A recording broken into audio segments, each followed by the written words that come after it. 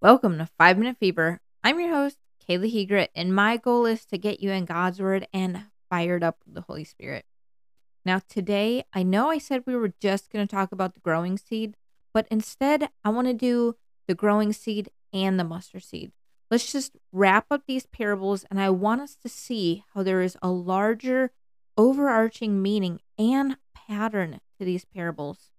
So let's jump in with Mark chapter 4, verses 26 through 34, which said, He also said, This is what the kingdom of God is like.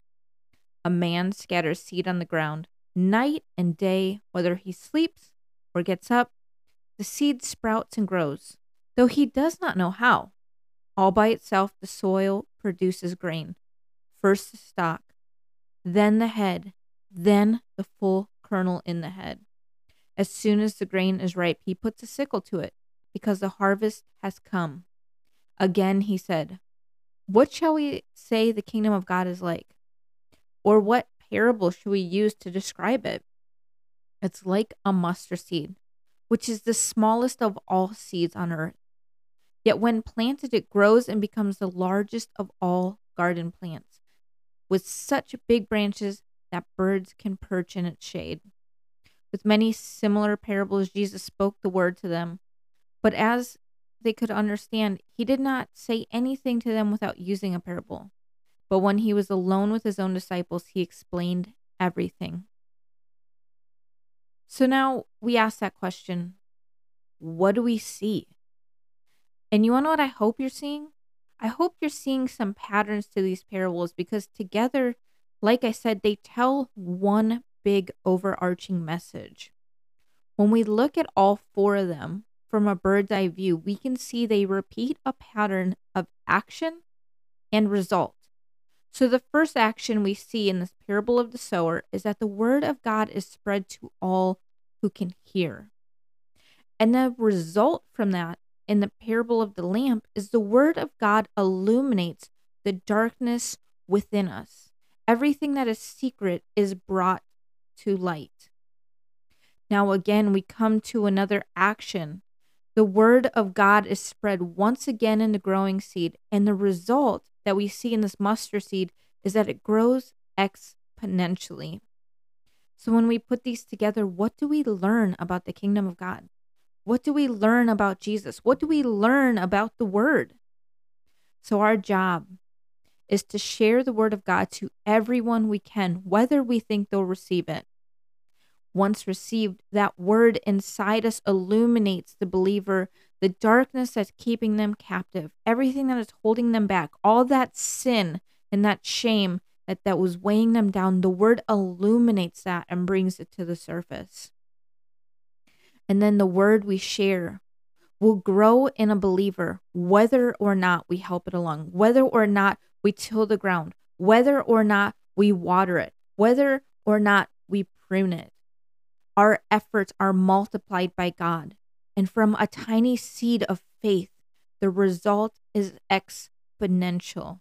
It is greater than we could have ever imagined. When Jesus first gave these parables, he didn't stop and give titles to each one. He preached it like a sermon, giving each one after another to reinforce the last. So my challenge to you this weekend is to reread these parables in one sitting. Don't sit there and read each section like we did all week long. I want you to read straight through from the parable to the sower, to a lamp, to a growing seed, to a mustard seed. Read it straight in a row, just as if you were in that crowd hearing Jesus preach it for the first time. Now, when you read this, before getting caught in the details, don't stop at every little detail you get. What I want you to do first is read it all together as one, because I want you to step back and hear the bigger message that Jesus was giving to the crowd first. I want you to not get lost in all the details, but hear the bigger message. Hear what Jesus was trying to say to the people, because he's trying to teach them about himself. He's trying to teach them about the kingdom of God, what it's like. And so I want you to catch that bigger message that Jesus is trying to share. Then after that, Yes, go back in and mine those details. Mine what it means, what his message means, all the fine details of it. Yes, you will get a true richness from this. But again, sometimes what we have to do instead of looking super in depth is we need to step back and look big. So would you join me in prayer? Heavenly Father, Lord God, Lord, I just love how you string together a message. From beginning to end, Lord, you just teach us that there is so much power to your word.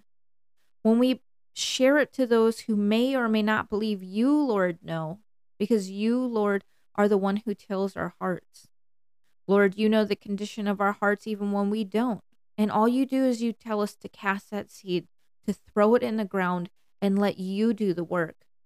Because as you've shown, Lord, your message has power. It has the power to illuminate like a lamp in the darkness.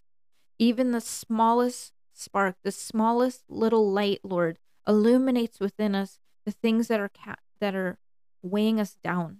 The sin that is keeping us separated from you. It has that power. And Lord God, as you've shown us, even our efforts will be so grown exponentially that we won't even know. We won't even know how far that seed will go. And we don't need to water it because you water it. You grow it. You tend to it. You stoke that flame. Lord God, and all we need to do is just be obedient. So Lord, I just pray that we would be obedient in this moment, that we would throw our seeds today, throw our seeds all weekend long, and just let you do the work and just watch you go. Now, Lord God, I just pray as we go over these parables one more time this weekend, that you would help us see your bigger message and that you would help us mine details to reinforce that bigger message, that we wouldn't get caught and lost in the details, but we would instead be grown. Lord God, I just want to pray all these things in Jesus' name. Amen. Thank you so much for joining me, and I look forward to next time when we look at Jesus calming the storm. Please visit my website, 5minutefever.com, so you can subscribe and share to get the next episode, and so we can show people it's possible to get a big word from God without having to spend hours in the Bible.